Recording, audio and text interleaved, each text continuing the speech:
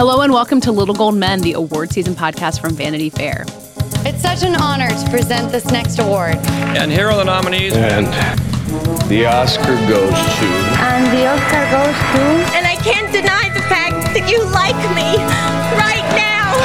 You like me. I'm the king of the world. There's a mistake. Moonlight, you guys won Best Picture.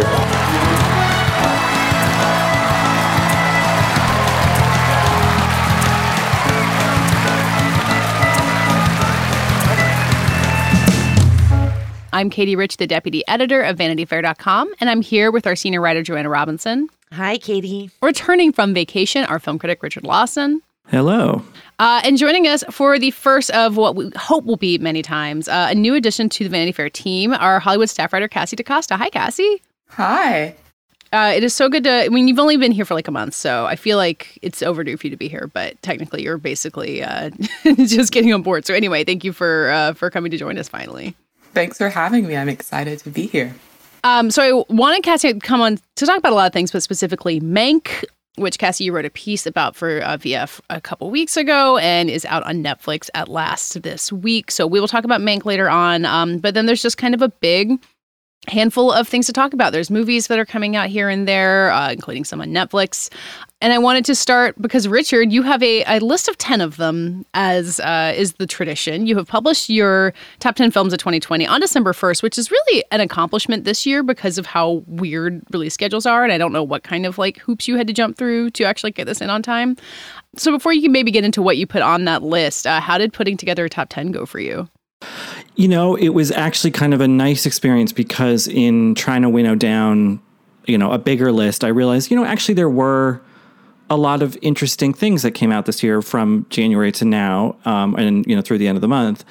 And some of them were your expected festival stuff from Sundance or whatever, but other things were movies like Shithouse, this movie that would have been at South by, so I guess it would have technically been a festival movie, but maybe I wouldn't have reviewed or paid much attention to had I not, frankly, been scrambling every week to find something to write about to keep my job, basically. I think it's a deeper list in some ways than in normal years because it's not the same stuff that everyone else is putting on theirs. I mean, there are some of the same, Minari and Nomadland, and those are, The Nest are probably popping up on a lot of lists. But even like a horror comedy like Freaky, I probably wouldn't have viewed it with quite the same, holistic lens had there been a glut of awardsy season movies coming out at the same time in November. So, it was a nice reminder that despite everything, there were a good number of movies that came out this year, including ones like First Cow and The High Note and The Kid Detective, and that I couldn't put on a list of 10. Maybe it would have been on a list of 15. Yeah, you're not including First Cow as maybe film Twitter heresy this year. I feel seen, Richard. I love First Cow, so we'll get there. But you wrote a piece for the magazine for the most recent issue just about how the weirdness of this year allowed these small movies to shine. And, I see something like Shithouse, which we've talked about on this show earlier, but it seems likely that that's something that might not have squeezed into your top 10 in another busier year. So it really did give you a chance to not just talk about movies you love, but really boost them in a way that they wouldn't get to otherwise. Yes, and I think that adds another interesting dimension to the list. I mean, some of the movies on there are not yet available for the viewing public to watch. Either they're getting a tiny qualifying release and then coming out next year sometime, or, they're not on demand yet.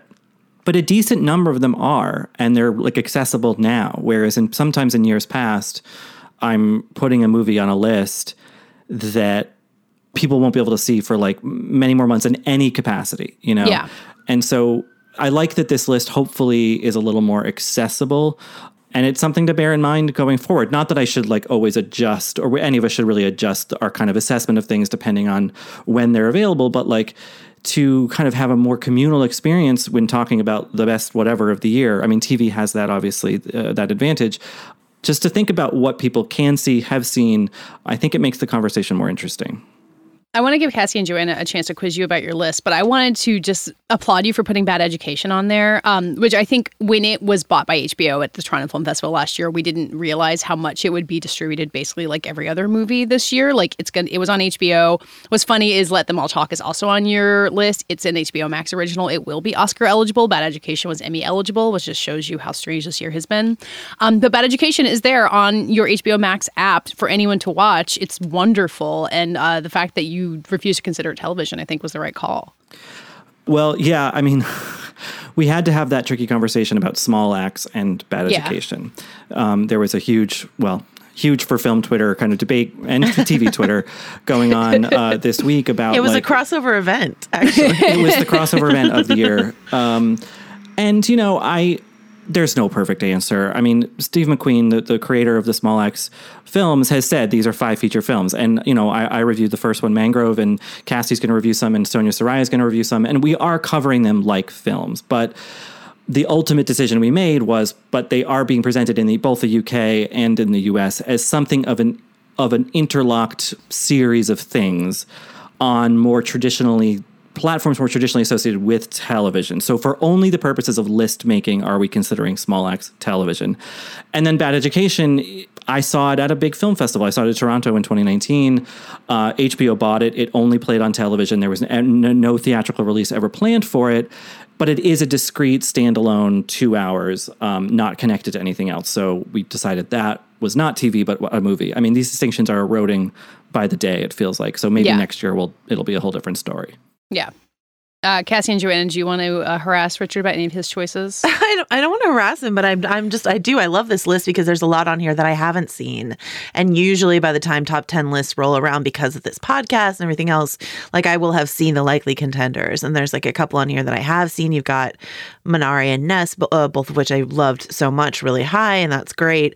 And that makes me excited to check out the ones that I haven't seen that are on here. And, it's just to exactly your point, Richard, is that you got to highlight a bunch of movies that maybe, the larger consensus isn't talking about. And that's like, isn't that the best thing we want to do with a platform that we're lucky enough to have, is shine a light on things that people might see, while not just doing that for doing its sake, while also choosing a list that really does reflect like our greatest passions of the year. So I think you did a great job. I'm not harassing you or quizzing you at all. All right, Cassie, your turn. You got to do the harassing. Oh gosh, no. I mean, I so many of the films that I've watched this year are weird ones. I didn't see a lot of the big films yet, and now I'm getting like the deluge of screeners for all the things that I need to see. So it's great to have a list to be able to look at and be like, okay, let me check this out. There comes a point where you accept that you're not going to see some of the things unless you have to cover them in some way. Oh, yeah. And so it's good to have a kind of push, like, okay, enough people have talked about this. Yeah. Plus, to your earlier point, Richard, like something like Shithouse, which, was meant to debut at South by Southwest, maybe it would have really benefited from like a bunch of buzz coming out of South by or something like that, which is like boosted plenty of other films in the past. And without that benefit of festival buzz, like maybe top 10 lists are, not to inflate your ego more than it already is, Richard, but like more important than ever to really create these conversations that, that's a question we've been asking on this podcast, is like, where are the conversations going to be coming from if they're not coming out of on the ground festival buzz? And so maybe it's these critics awards that are upcoming, these top 10 lists, like maybe this is where we're going to see some of those narratives start to coalesce and take form more. Yeah, and to that end, one of the quote smaller films on my list is the number 3 entry, which is this documentary called Collective, that is not out yet, but it is Romania's pick for Best International Feature for the next year's Oscars.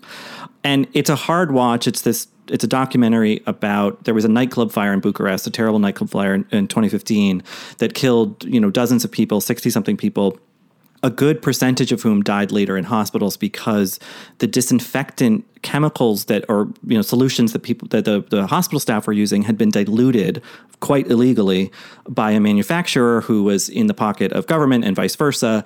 And so it's all about a corrupt government reacting to a health crisis terribly. So it feels not only relevant, of course, to the Romanians who lived through it and the reporters and government officials you see covered in the film, but to perhaps other people in other countries whose governments did not respond well, or in fact responded corruptly to another health crisis. So that's not a cheery thing to watch maybe with your family over the holidays, or even just, cozy on your own couch by yourself.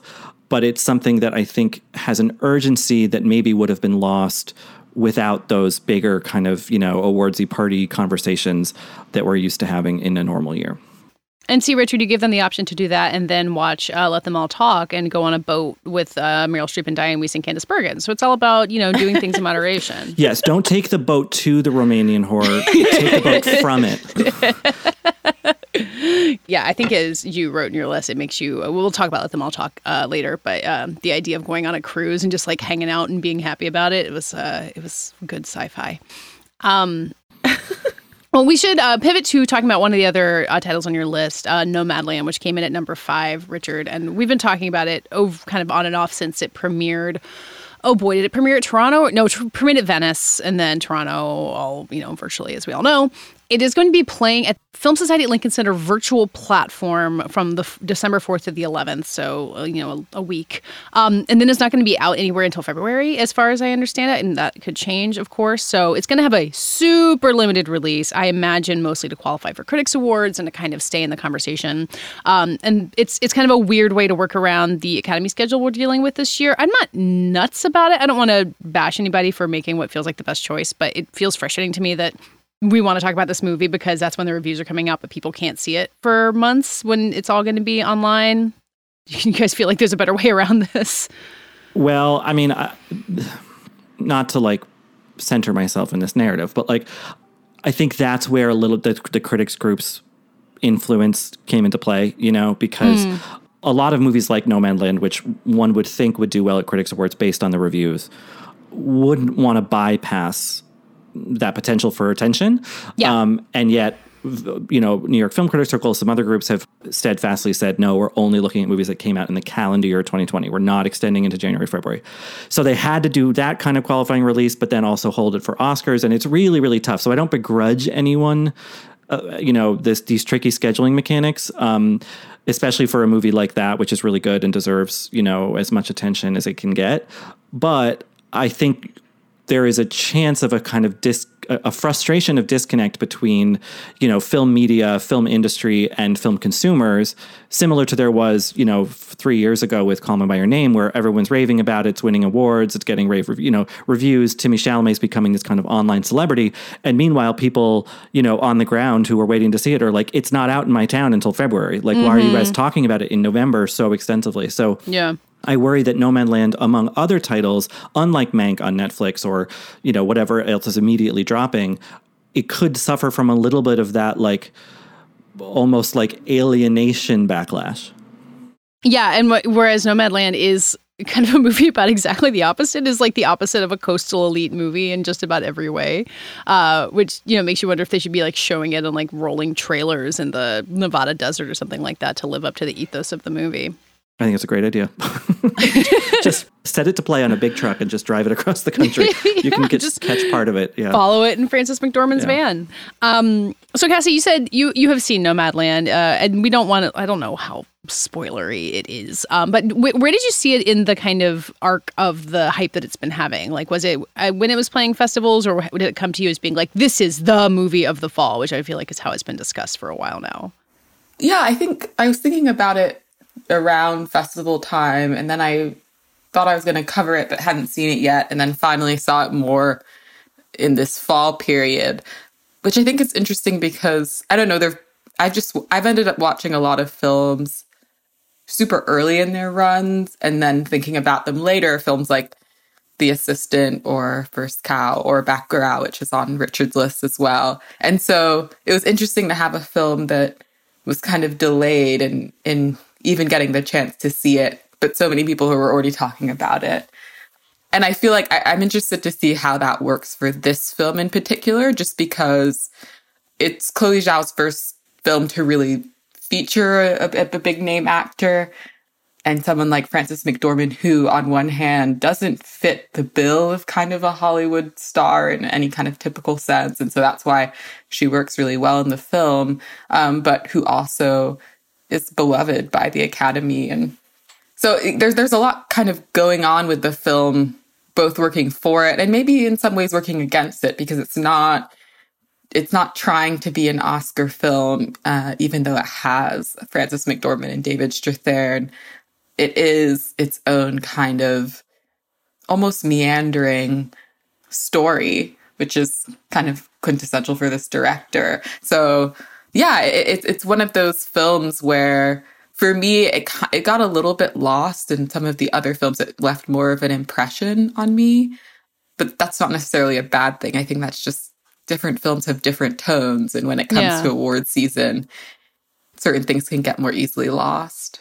It does feel like the kind of thing that would be such a crazy contrast if like we had West Side Story out there competing, or like, you know, some other like big glitzy movie. But because there's so few of them, like Nomadland feels like it gets to like be itself more in a way. It's like, here it is. This is Fox Searchlight's big Oscar movie, and it's going to be Frances McDormand with no makeup on in a van, and that's just going to be what it is. And it kind of maintains some power there.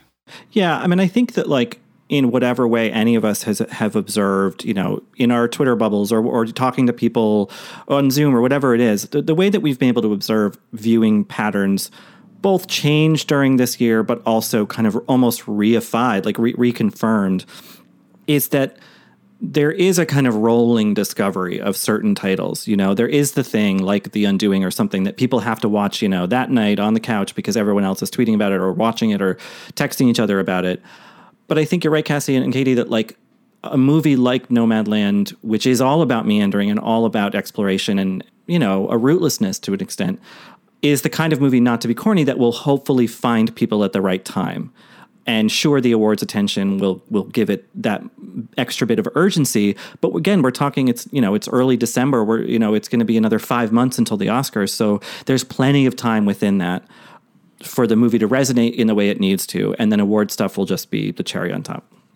So we're going to talk about this movie in terms of awards, obviously, because that is what we do. But I do feel like there's this chance to kind of discover it in February, like that it does feel like it's sturdy in a way to the levels of expectations. And for people who aren't hearing this expectation level setting at all, like I think it's a great movie. I think we all kind of agree that it has a lot to it. So in some ways I want it to like exit the conversation. I don't know what the Critics Awards are going to do for it, maybe.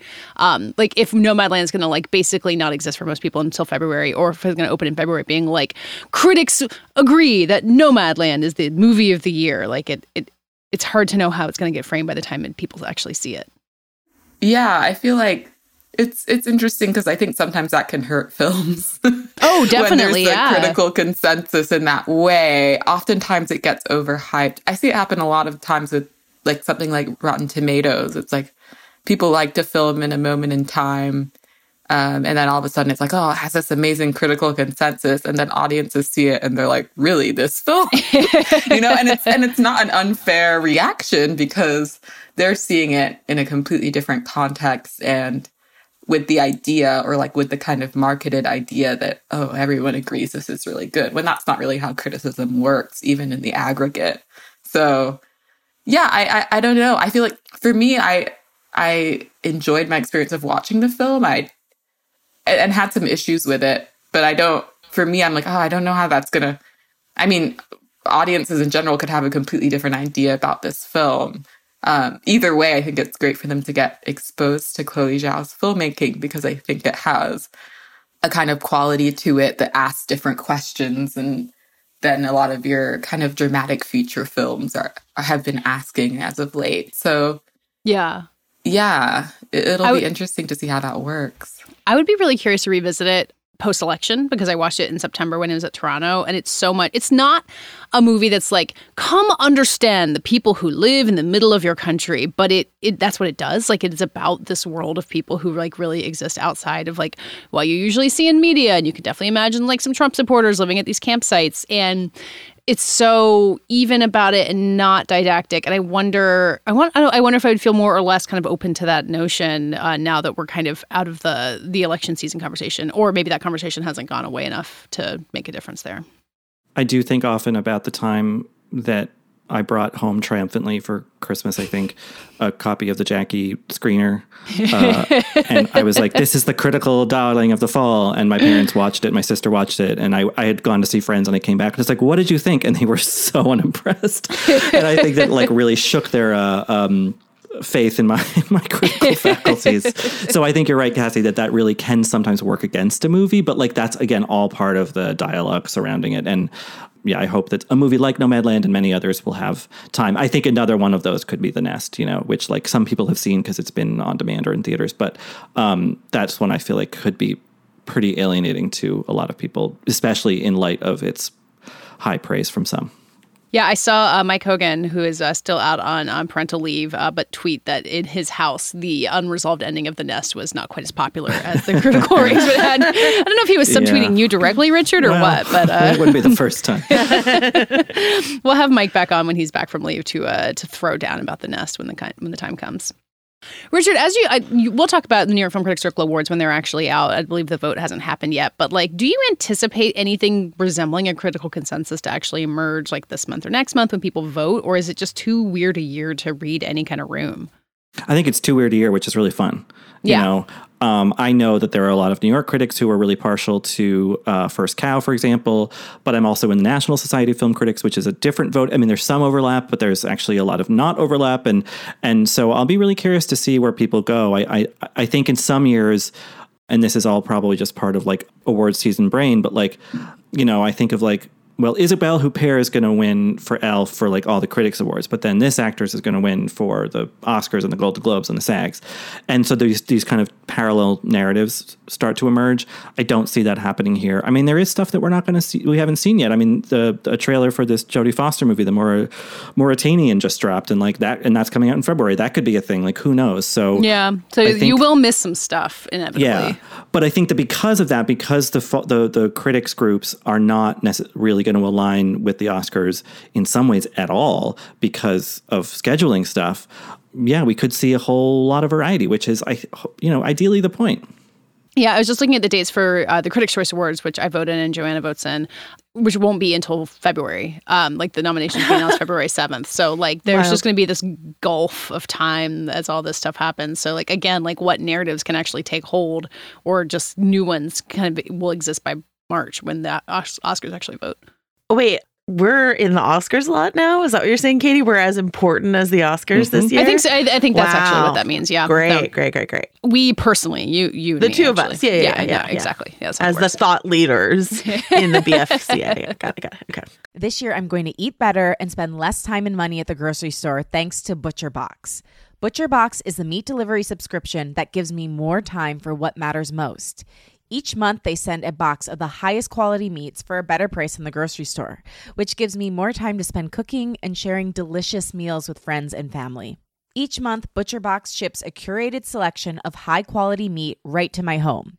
All meat is free of antibiotics and hormones. Each box has 9 to 11 pounds of meat, which is enough for 24 individual meals. It's packed fresh and shipped frozen and vacuum sealed so that it always stays that way. I can customize my box or go with one of theirs. Either way, I get exactly what I want. ButcherBox is really the most affordable and convenient way to get healthy, humanely raised meat. With ButcherBox, you get the highest quality meat for just about $6 a meal. And they even have free shipping nationwide, except for Alaska and Hawaii. So start your year off right with up to 10 pounds of free meat. For a limited time, ButcherBox is offering new members their ultimate keto bundle when you sign up today. That includes 1 pork butt, 2 pounds of ground beef, and 3 pounds of bone-in chicken thighs for free in the first box by going to butcherbox.com/cadence. That's butcherbox.com/cadence. Okay, elsewhere with movies that will be out soon and is going to be a lot more widely available. Sound of Metal comes to Amazon Prime this weekend. Joanna, you and I just wanted to talk real quick. This movie I think is flawed, but as someone who's been watching Rosamette a long time, as I think we both have, I was really like delighted to see it and see this kind of like really committed acting performance that doesn't, it's showy in some ways, but also just very like human and like and person scaled in a like in a way that you don't often see from like, here's an actor going full out to have a disability. Like it feels a lot more honest than a lot of versions of that story we see. Right. And I think what's even more interesting about Sound of Metal is that outside of Riz's performance, which is mostly what I want to talk about, the message of this film is not like how to live with a disability. It's like, don't think of it as a disability. Like, that's not the philosophy of this film, right? And so this is about a young man who's a musician, a drummer, who suffers profound hearing loss. And between Riz's performance and I think the sound design is also a huge star of this film.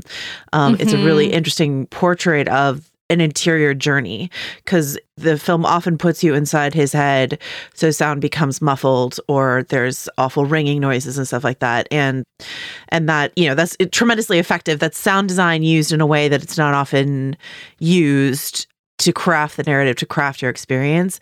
But Riz Ahmed, like, the reason I sought out this movie sort of aggressively is I was thinking a lot about the Best Actor race and like who we might see in there. I think most people rightly assume that Chadwick Boseman is a front runner in this category, but I was like, how interesting would it be to have just a different kind of lineup that we usually have in that category. Not entirely. A bunch of white guys, you mean? Not a bunch of white guys. And so we're about to talk about a white guy movie in a bit, but like Riz Ahmed has been such an interesting figure for all of us to watch. You know, he was obviously like made a huge impression in Night Of, but I think this is leaps and bounds his best work. I think he's incredibly good in this. I agree with you. It's a big journey for a character, and this is definitely this movie is entirely on his shoulders. But it's not showy. There's some scenes, especially like there's some scenes where he has to interact with kids that to me looks entirely like so natural and improvised. So it's not like, you know, Daniel Day-Lewis, my left footing through like a film or something like that. You know what I mean? It's just like, it feels really grounded and human and relatable, and not to knock Daniel Day-Lewis, who obviously like that's a great performance, but but yeah, this just feels like something else entirely, and I was just blown away by it. I know that like not everyone feels the same way about it, but I agree with you. I would call this movie very shaggy, but I just think his performance is really worth praising to the hilt. So that's what I'm doing. Yeah, I mean, a note on Best Actor, which, you know, we should do a proper segment on it at some point. But, you know, looking at the contenders, like Anthony Hopkins, as we talked about, and Gary Oldman are both like very big deals in this category, both former winners. But it is very plausible to imagine a Best Actor lineup that is Delroy Lindo, Chadwick Boseman, Stephen Yeun, Riz Ahmed, and Kingsley Ben-Adir, and that would be totally possible and incredibly groundbreaking. Great.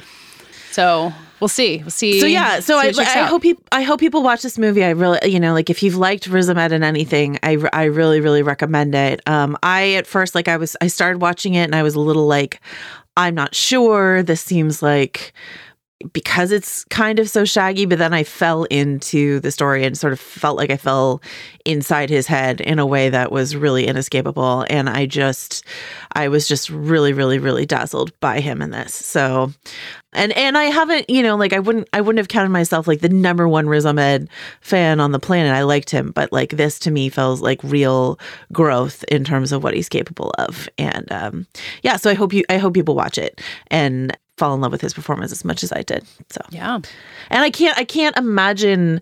I mean, I can't imagine another film being more deserving of a sound design award this year.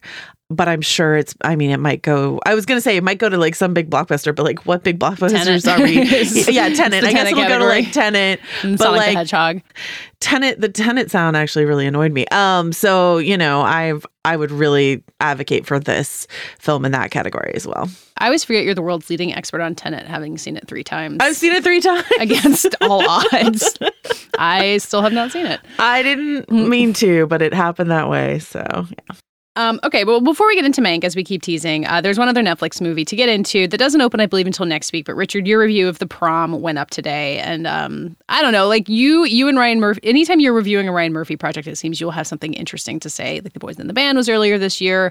And I kind of, to my own shame, enjoyed The Prom, but could not disagree with anything that you said in your review, as in basically why it should be taken out back and shot. I don't know if you put it exactly in those words. No, there's no shame in. I mean, look, it's whatever. It's just movies. Just make them up, Katie.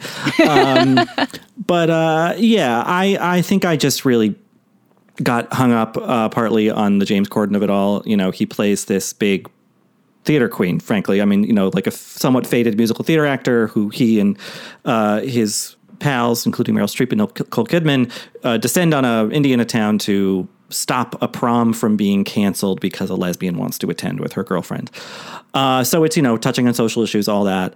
Why, if it's a movie about gay acceptance and whatever, would you cast James Corden, who is straight, to play not only a gay role, but a really like swishy camp one, in a way that, like, if a gay guy had done it, I would have been like, yeah, fun. I can be like that sometimes, sure. But like with him doing it, it just feels so misguided.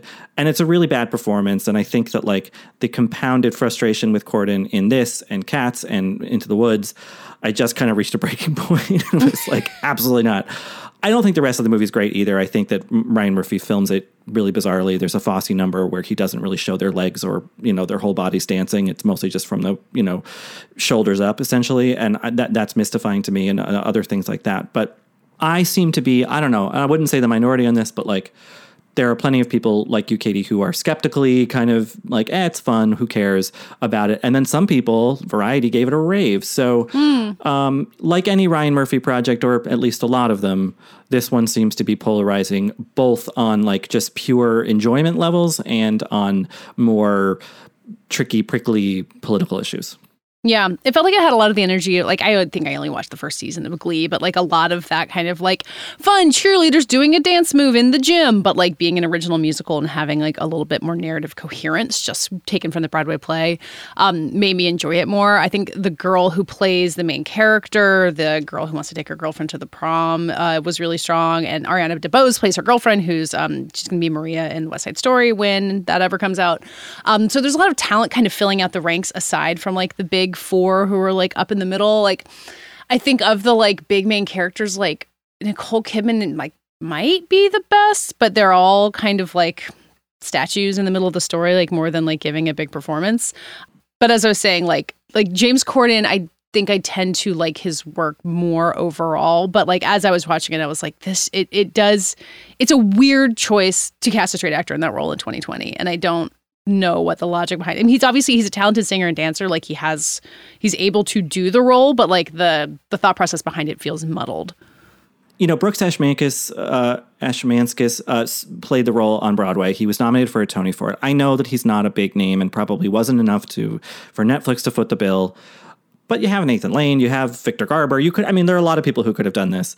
And I think that in a bigger sense, though, with the Meryl of it all and the Kerry Washington, Keegan-Michael Key, and Andrew Rannells, and Corden, and Kidman, it just feels like... And Tracy Ullman in a tiny part, just when you think the famous people are done. Small, weird part. I just, and this is the frustrated theater fans lament a lot, is that like, when you do these like big, zhuzhed up, star-packed movie versions of the stage musical, there, in the worst adaptations, there tends to be this feeling of like, look, we fixed it. We made it more exciting and better. Right. And it really, I can't think of an instance when that's actually true. I'm sure it exists. And, but going as far back as like putting Natalie Wood in West Side Story and she didn't even sing in it, there's this constant need to like prove why a musical is worth watching by putting big stars in it. And if the stars can't carry it, either in Corden's case as playing a credible gay man, or Meryl Streep's case playing a credible belter like Patti LuPone, who she's kind of, her character's modeled after. Meryl Streep can carry a tune, absolutely, but not this kind of tune. And it just kind of grates on me after a while, and Into the Woods had the same problem. Can I just like join the bandwagon of like, I tweeted this a month ago, several weeks ago, anyway, whatever. A rare don't cast Meryl in this tweet. I am much the same with James Corden, this conversation around James Corden. It drives me up the wall that Meryl Streep is cast in every single movie musical when she is fine. She's like Ricky in The Flash, fine. You know what I mean? Like, that's where Meryl is, right? But like, she's not a huge musical star. That's not what she fine. Like, and actually, I have no issue with her in Mamma Mia, because you know what? Like, Mamma Mia is a jukebox musical, so whatever. But like, it seems like if you're going to do a movie musical, there's just like this shallow bucket that Hollywood feels like comfortable picking from, and Emily Blunt's in there, and Meryl Streep's in there, and James Corden's in there, and I'm like, that ain't it for me. No. Well, this was my problem with La La Land, but no one agreed. Ooh. No, I won't disagree about that. at all about that, Cassie. But like, but the Meryl of it is just like it's every movie musical. Where's the role for Meryl? And I'm like, why? When she's fantastic, and I want to see her in a ton of things, but not necessarily in every movie musical. I mean, the two best, arguably, musical Meryl Streep things I've seen are when she sings, Heartbreak Hotel or whatever at the end of Postcards from the Edge, because it's unexpected. So and you're good. like, oh, this sounds pretty good for Meryl Streep, Yeah. And then I saw her do, this is a huge brag, I saw her do Mother Courage and Her Children in the park in New York with Shakespeare in the Park, with a new script by Tony Kushner and music by Janine Testori, who had done Caroline or Change. But it's Brecht, and it was supposed to be a little bit janky. It's kind of like Sally Bowles in Cabaret. She's not supposed to sound that good. She's more singing from emotion rather than technique. And it works so well because she can absolutely sing. But you're right, Joanna, that like this kind of lazy, like, well, it's a character of a certain age in a musical. If we're making a movie, let's put her in it. But she doesn't work for everything in the same way that a lot of Broadway actors don't work for everything. You wouldn't, I mean, I would love to see it, but you wouldn't put Patti LuPone in Rent, Right. I mean, maybe you should. But let's. Who were you casting Patty? Like, can she be Collins? Like, who are we She's thinking? Maureen. I was thinking Mark. She's Maureen. No, Mark.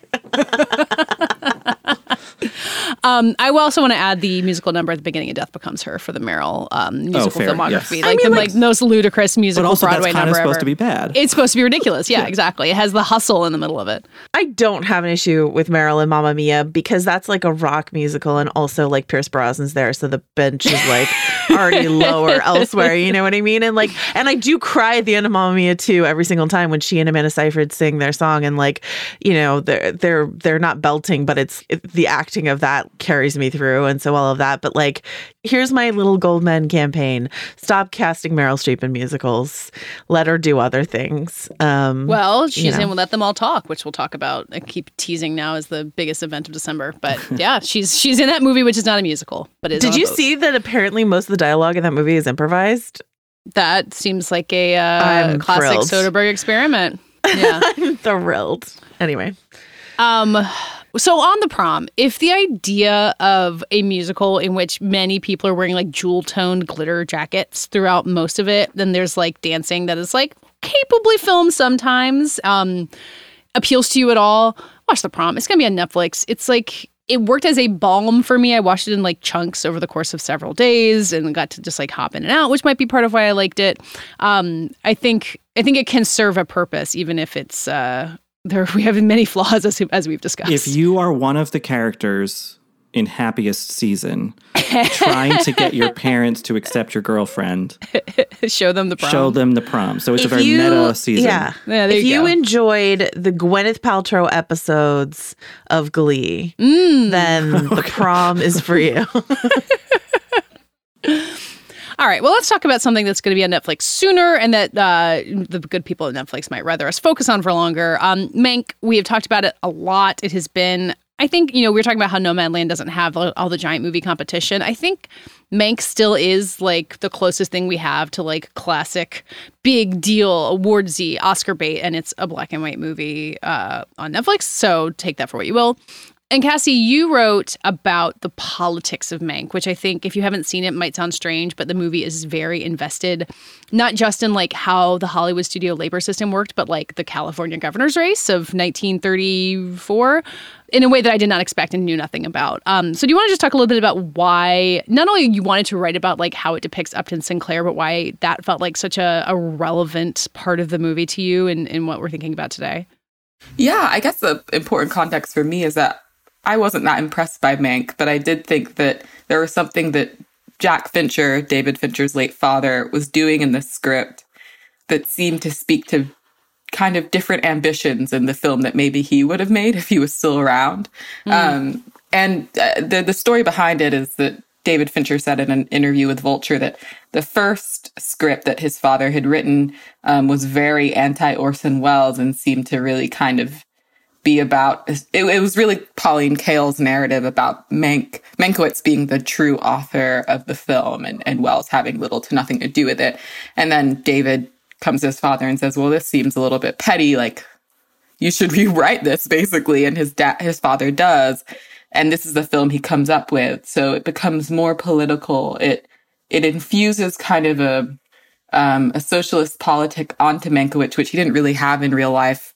You know, he was very anti-union, kind of ardently against the Writers Guild. But what it does in the film is it offers a kind of polemic on what Hollywood is and how it reflects our larger power systems and labor struggles in the US. And so it felt, to me, that part of the narrative, it really seemed to be looking back at Hollywood in a film that seemed so Oscar baity, to be saying, here's what in this industry is so manipulative. The thing that makes movies magical is also the thing that allows you to exploit labor in this industry.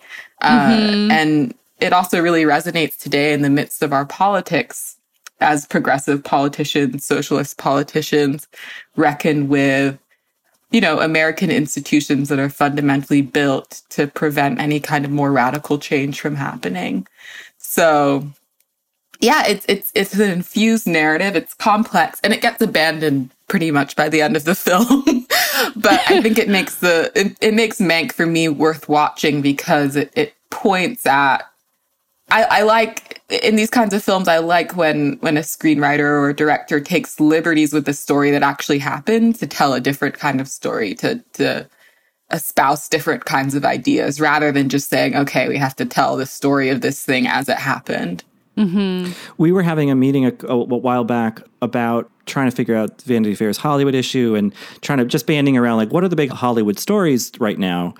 And one of the things that came up, Cassie, was that the Hollywood story right now is a labor story. I mean, in so many different facets, from, you know, agencies hammering out deals with the writers union and COVID restrictions and what, you know, which people on a set now are getting better treatment. You know, why are grips getting sick and actors aren't, and all those things. Do you see the movie as really directly responsive to that, or is it more a history lesson, albeit a kind of invented history lesson with some, you know, kind of thin parallels to right now? Yeah, that's a hard question. I don't know if, I'm sure that Fincher is thinking about this, because once he said that he was interested in coming out with a cancel culture film, I was like, oh, he definitely reads the news and is like very up on everything that's happening. Probably reads social media too. And so reflecting back on the film, that did make me think, oh yeah, I'm sure he's very aware of the conversation that's happening around labor in Hollywood, and that his dad already cared about these issues during his lifetime and was very skeptical of how the industry worked. I think that David Fincher seemed to be thinking about it in terms of being an artist and, you know, the compromises you have to make. But I also think that there's definitely in the film a sense of also the way that women are compromised in these kind of labor deals in the industry. You look at Lily Collins' character, and she has to kind of play the dutiful secretary. And I feel that the film in the beginning kind of hints that she's in this weird precarious situation with this man she can't necessarily trust. And then there's kind of this, you know, platonic romance that results, which was the kind of thing that Mankiewicz was into. I hadn't thought about her as a labor story, about that character being part of a labor story, but you're totally right about, like, who employs you and what do they need from you? What do you need from them? And, like, what kind of trust can you have in them? That's fascinating. Right. Yeah. And, it's funny to me. I think sometimes people like to graft high-minded ideas onto David Fincher's work, when I think that, you know, he makes beautiful, highly technically proficient films that sometimes in their scripts or through their actors manage to break over into something kind of miraculous. But for him, I see that it's kind of like alchemy rather than something that he's planned. That's just my own viewpoint. And my own understanding of how films are made. You know, unless you're somebody who maybe, like, say, like a Noah Baumbach, who's very meticulously planning out every scene and what everyone is going to say in those scenes and how those ideas connect. It's more likely that those moments that kind of harken back to the world or our lives are a result of multiple people's involvement. And I feel like in this case, his father's own journey had a lot to do with that. Well, I want to talk to Joanna about the women role in labor part of it because she wrote about Marion Davies. But Cassie, like what was it about Mank that like didn't grab you as a whole? I'm still kind of working out my feelings about Mank, so I kind of want you to tell me how to think about it, honestly. Well, I think maybe the easiest way to put it is that Mankiewicz, if you ever read the Richard Merriman biography, this is a guy who was really crazy. Well, I don't want to use that word, but he was really out there as a person. He had a lot of issues, and but he was also someone who just kind of flagrantly lived in his problems. And I think the film doesn't do enough to show this. I something to compare it to that actually does a great job of this is a movie like Her Smell, where the whole film, it's almost like, you know, what people talked about the experience of watching Uncut Gems was, which is just like pure anxiety and terror. You're watching Elizabeth Moss play this, you know, alcoholic, you know, addicted indie rock star. And you see every shade of this person's personality, her influences, the people who enable her. You see this huge kind of portrait that is so complex, but also very dynamic. And it kind of holds you there. It kind of holds you hostage in the film.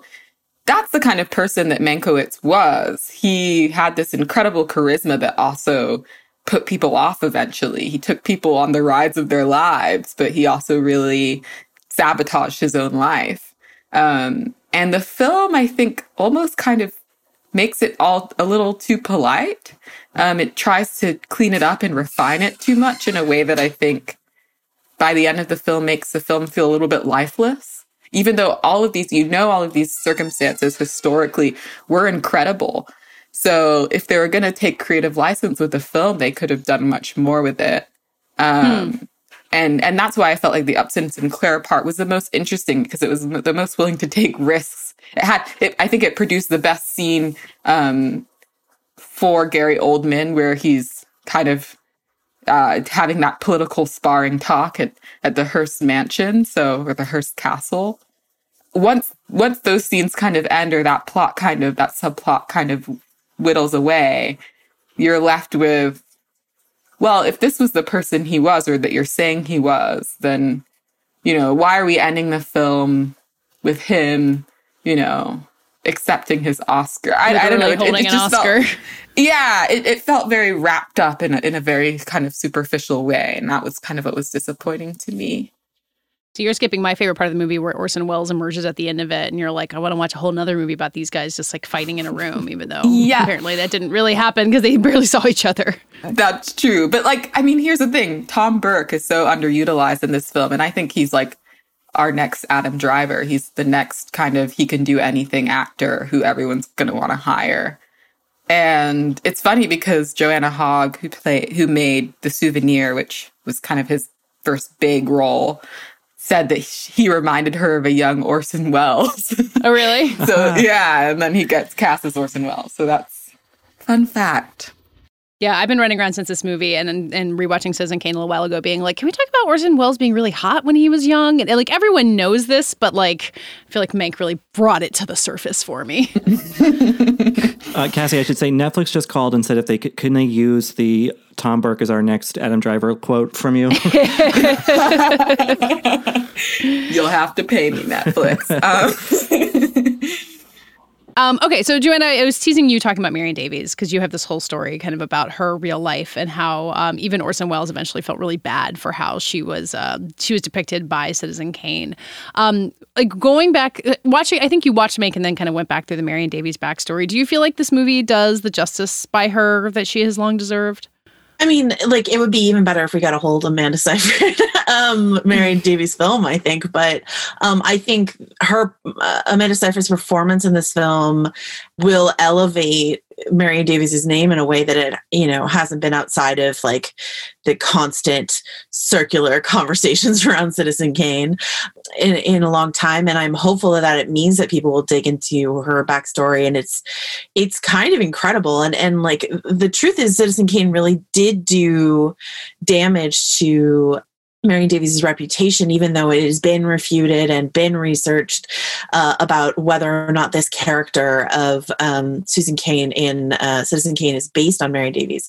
There are little details about it. Like, if Citizen Kane is a very, very transparently based on William Randolph Hearst, it stands to reason that, you know, the blonde mistress with showbiz aspirations, or wife actually in Citizen Kane, is based on William Randolph Hearst's real life live-in girlfriend, Marion Davies. But by all accounts, Marion Davies is actually like quite talented, and actually it was William Randolph Hearst's controlling interest in her that stymied her career more than anything else.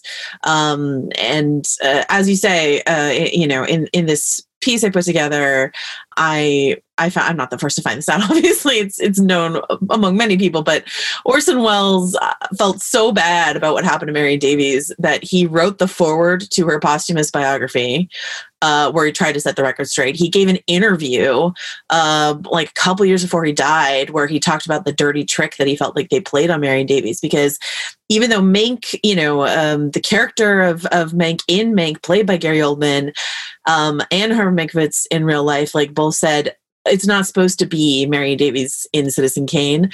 That didn't change the fact of what the public perception was. And so I'm really glad that this will give people an opportunity, because Amanda Seyfried, you know, we've talked about this before. We will keep talking about it until the Oscars are well and done next year. But Amanda Seyfried is you know, her performance in this is on a lot of people's minds when they think about the supporting actress race. So her performance, and thus Marion Davies, is going to be they're going to be a conversation for a while, and that makes me really hopeful that people will dig into this really interesting lady who, like, was a producer, you know, wrote her first film herself, wrote it for herself when she was a teenager, you know, had, you know, real estate plans. When William Randolph Hearst died and bequeathed most of his assets and fortune to her, she sold it back to the Hearst Corporation for $1, because she was like, it wasn't about the money for me. Yeah. So, like, this idea of her as like a gold digging, talentless, you know, a blonde mistress or whatever is a wild misconception. And actually, like, one thing that really kind of got my back up when I was digging into this is, like, before Mank, the biggest conversation I remember there being around Marion Davies was around the Peter Bogdanovich film, The Cat's Meow, which in which Kirsten Dunst plays Marion Davies, who's sort of like in this tangled up in this love triangle with William Randolph Hearst and Charlie Chaplin, and then there's like a murder. Is that about the guy who died on Hearst's yacht? Yeah, Thomas Ince, the producer who died on his yacht, and some people think it's because Hearst thought he was having an affair with Marion Davies, and that's sort of what Peter Bogdanovich ran with, and it almost felt like Bogdanovich, who was like a huge Orson Welles acolyte, was trying to make his own Hearst story or something like that. But I think Bogdanovich, as in many things, got this really wrong. And, you know, much love to Kirsten Dunst, but I just really don't like that that's been the depiction of Marion Davies that's been, you know, that Bogdanovich just sort of feeds into and buys into some of the worst gossip that was swirling around Marion Davies and put it on film as if it were fact. And so I appreciate that this depiction, which is almost entirely factual from what I could find. The only thing that seems sort of invented in Mank is there's a conversation late in the film where Marion Davies goes to visit Mankiewicz and like sort of asks him to shelve the film, not on her behalf, but on William Randolph Hearst's behalf, shelve the Citizen Kane script. That seems to be wholly invented, but all the things she says in that conversation, like having to financially bail out William Randolph Hearst, is true. And the connection she had with Mankiewicz over their shared drinking problem actually is sort of was seen as like a big bonding element between the two of them. Seems to be true. And so, and this idea that she was this like beloved hostess, everyone loved parties at not necessarily just at Hearst Castle, because William Randolph Hearst was like a teetotaler and actually like threw Errol Flynn out and like a number of people out for drinking at Hearst Castle. But they said that the drinks at Hearst Castle flowed like glue. like glue. Yeah. Oh, you were like one pre-paragraph. Yeah. As I said in my piece, a surprising source of intel on Marion Davies and William Randolph Hearst is David Niven, who wrote like several sort of juicy Hollywood books late in his career, most of which may not be entirely true, but a lot of what he wrote about Marion Davies is corroborated. David Niven had a cottage on her estate, her Ocean Beach estate, that was called Cirrhosis by the Sea. So like, they were just like having a time in this era of Hollywood, and Marion Davies is really at the center of it in a lot of ways, but not in a lot of the negative ways that have been associated with her. So I'm hopeful that this movie, which is not about her, but I think a lot of people walk out really remembering Amanda Seyfried's performance, will provide some justice that even Orson Welles wanted for this woman.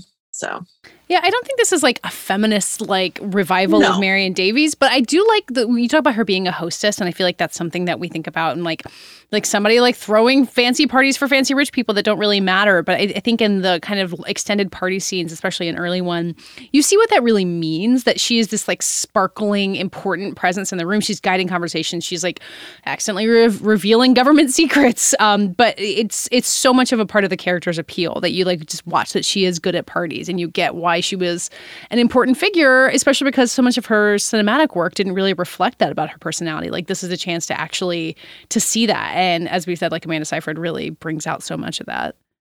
Did Cassie or Richard, did you have any thoughts on like how Marion Davies is used in Mank at all? I don't know as much of the history as you all do, but I appreciated that it did seem to consider her in a more thorough way, I guess, than a kind of lesser vision of what Citizen Kane was all about and its inception and all that. I appreciated that.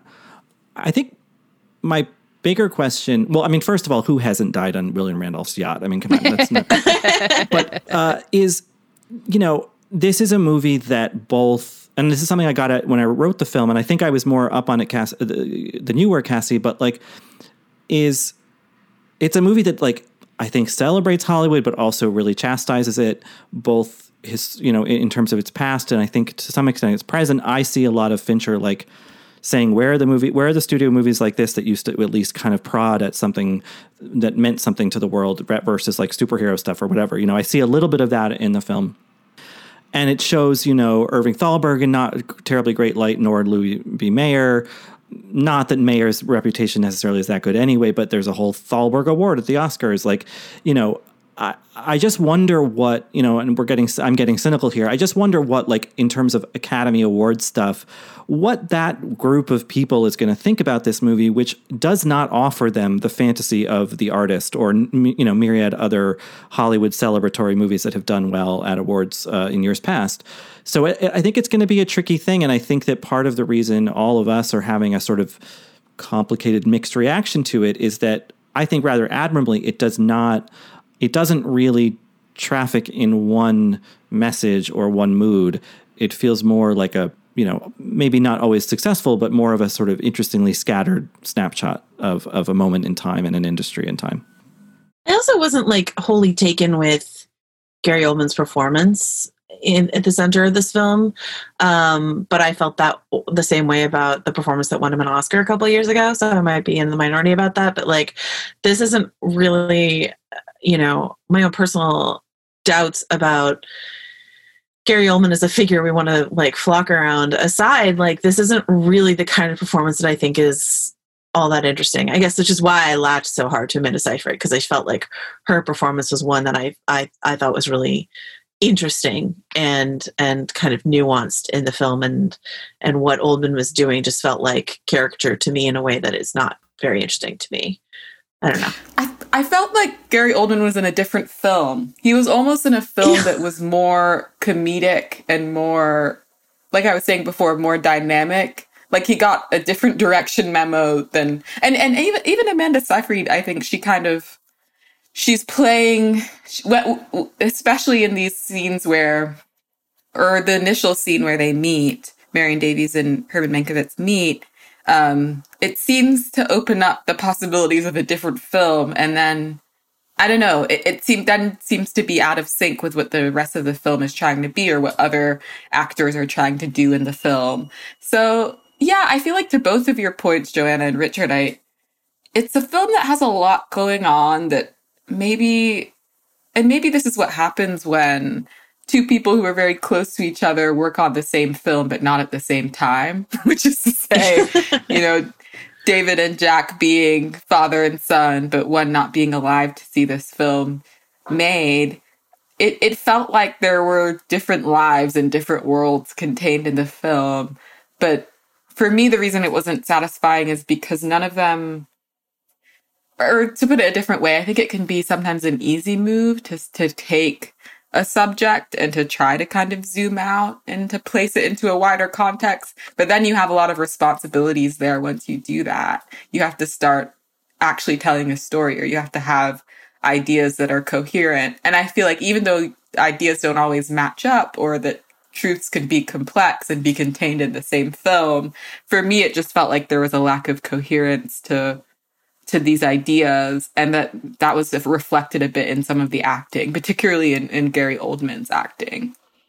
We haven't talked about the style of the film, about how it's kind of made like it's a classic Hollywood movie, like with the sound and like there's like the cigarette burns. They change over the roles, which like I think everyone knows about because of Fight Club. So there's kind of a meta wink there. Like it definitely takes a lot of getting used to, and I think that kind of explains some of the acting choices there, where everyone's kind of like acting as if they are in the 1930s. I kind of wound up embracing it and liking the feeling that like this is like come as this dispatch from the past, but it sounds like for you guys it might have been like more alienating than worth it. I mean, I don't think that's quite how I would characterize my reaction, because I think that that the Lily Collins character, I said this to you, Katie, when I watched it, like I love classic Hollywood. I love classic Hollywood films.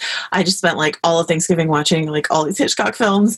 And I think that Lily Collins' performance is perfectly tone matched for that effort. Like it felt to me like she walked out of an old film. I thought she was perfect for that. And to your point about the technical aspects of it, I really admire what Fincher did there. But once again, I find myself, this is like the third year in a row, I think I talked to you about this off air, Katie, where like I find myself admiring a passion project, the technical proficiency of a passion project that a great male director has made for Netflix, like Roma and Irishman and Mank are like, Netflix is like, here's your dump truck of money. Do exactly what you want to do. What is your vision? Do it. We're going to run it at the Oscars, and there is a win-win. And I have failed to emotionally connect, with some exceptions in Roma,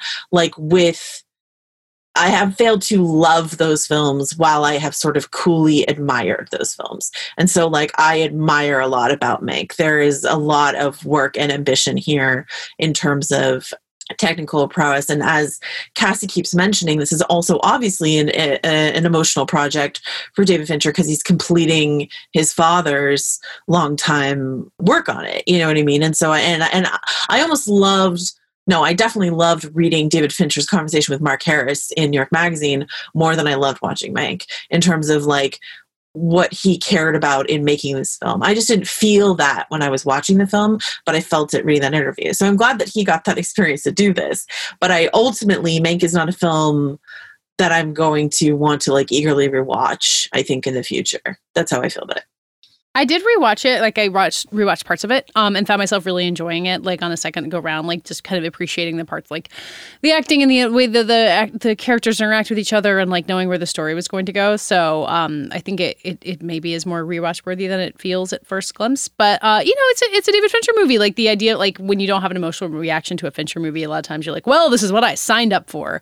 But I think that doesn't mean that like it's on us to like accept it for this like cold calculating thing that it is, because I mean I guess, but I would watch Social Network literally any day of the week, which is like a similar examination of like an extremely flawed quote unquote great man, you know what I mean? Like I think Fincher has done that really successfully, and I for some reason I think I didn't get there with Mank. I don't know. Well, I've heard someone describe Fincher as like he's this supremely great technician, but like, I think maybe Nick Pinkerton said this, but he's very boring. And I agree with this. I think that it's a Fincher thing where The Social Network, Gone Girl, those are films that were first and foremost great texts that were perfect for the screen. And this doesn't happen very often. And those films needed a great technician to just execute what was so great about the writing. In this case, I think the writing is a very complicated text that, because it's also drawing so directly on tomes that exist, maybe required a little bit more than technical prowess. Like Joanna's saying, it leaves you cold because the technical effort, it doesn't feel so caught up in the actual events. It doesn't feel so resonant in what's actually happening. It just feels kind of like a gloss. Or like, I was thinking about Phantom Thread. I love that film, and I think that it's one of the funniest films I've ever seen, but a lot of people, I don't know, watching that film or hearing about it, you wouldn't necessarily think that. And it's because the person who made the film, or someone like Paul Thomas Anderson, of course he can do all of the technical things really beautifully, but that's never the point of the film. Whereas I feel like with a film like this, that becomes the point. It becomes a thing that stands out the most because there's so many pieces that are missing connection or missing some kind of, sense of coherence. And when you get a bunch of money to make a movie, I feel like those blind spots can become actually more apparent the more money you have, versus if this was just some kind of small indie. And the fewer people to like say no or ask you to reconsider a choice or something like that. Right. Yeah. Or to be like, okay, what are you really saying here? Yeah. It's like when an author gets so successful that their editors really stop editing them. And this has happened to like David Fincher's going to Substack. Well, this happened to like J.K. Rowling. Netflix is Substack for famous directors. To George R. R. Martin, your books get longer and less like you need an editor. This is my ode to you, Katie Rich. People need editors. And the Netflix model of like you're a genius director, you don't need any like studio interference, here's all this money. And it's like there's a line. Obviously you want the artist to be an artist and you want the artist to have freedom, but an artist needs refining sometimes.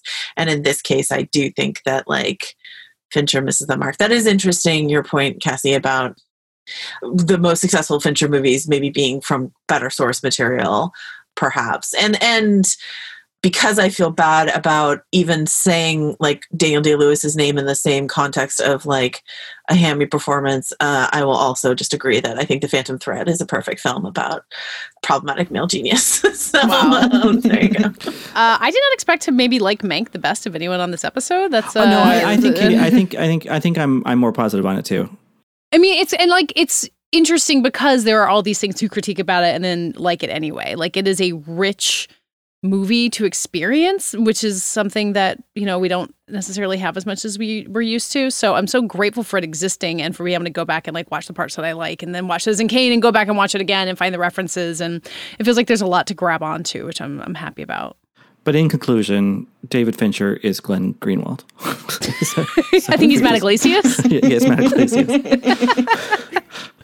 Everyone should watch Mank, read Joanna's piece on Marion Davis, Cassie's piece on Upton Sinclair, and Richard's review of Mank, which was published in November, like pre-election maybe, like truly a lifetime ago. So I don't know November if like your 2016. I don't know. I read a long overview. I don't know if your feelings on it have evolved since you saw it a while ago. It does feel like something that the longer you sit with it, the more you learn. Well, we'll see how it plays a third time because it definitely feels like the movie that at least my dad, who's an American historian, is going to want to watch when I'm home. Well, maybe virtually home for the holidays. So yeah, maybe this is a new segment for some other time. But like I've had a hard time recommending movies to my parents this fall. Like usually I can kind of send them in a direction. So like after Trial of the Chicago 7, I've been kind of like, all right, what are you guys going to want to watch? Queen's Gambit. Oh, yeah. Kids love it. Yeah, they're always asking for movies, but I should just pivot to television since that's where so much like parent. I think miniseries count. Yeah, Flight Attendant. Oh yeah. I'm just going to show them Baccarat and just be like, yeah. Or Collective, just like here's what's up out there. That does it for this week's show. You can find us at vanityfair.com, as mentioned, reading lots of great things about Mank and other movies and TV shows. You can find us on Twitter at Little Gold Men, and on our own, I'm at Katie Rich and Joanna. Joe wrote this. And Richard. Rylaws. And Cassie. To Ernest. This episode was edited and produced by Brett Fuchs, and this week's award for the new name for award season goes to Cassie DaCosta. You'll have to pay me, Netflix.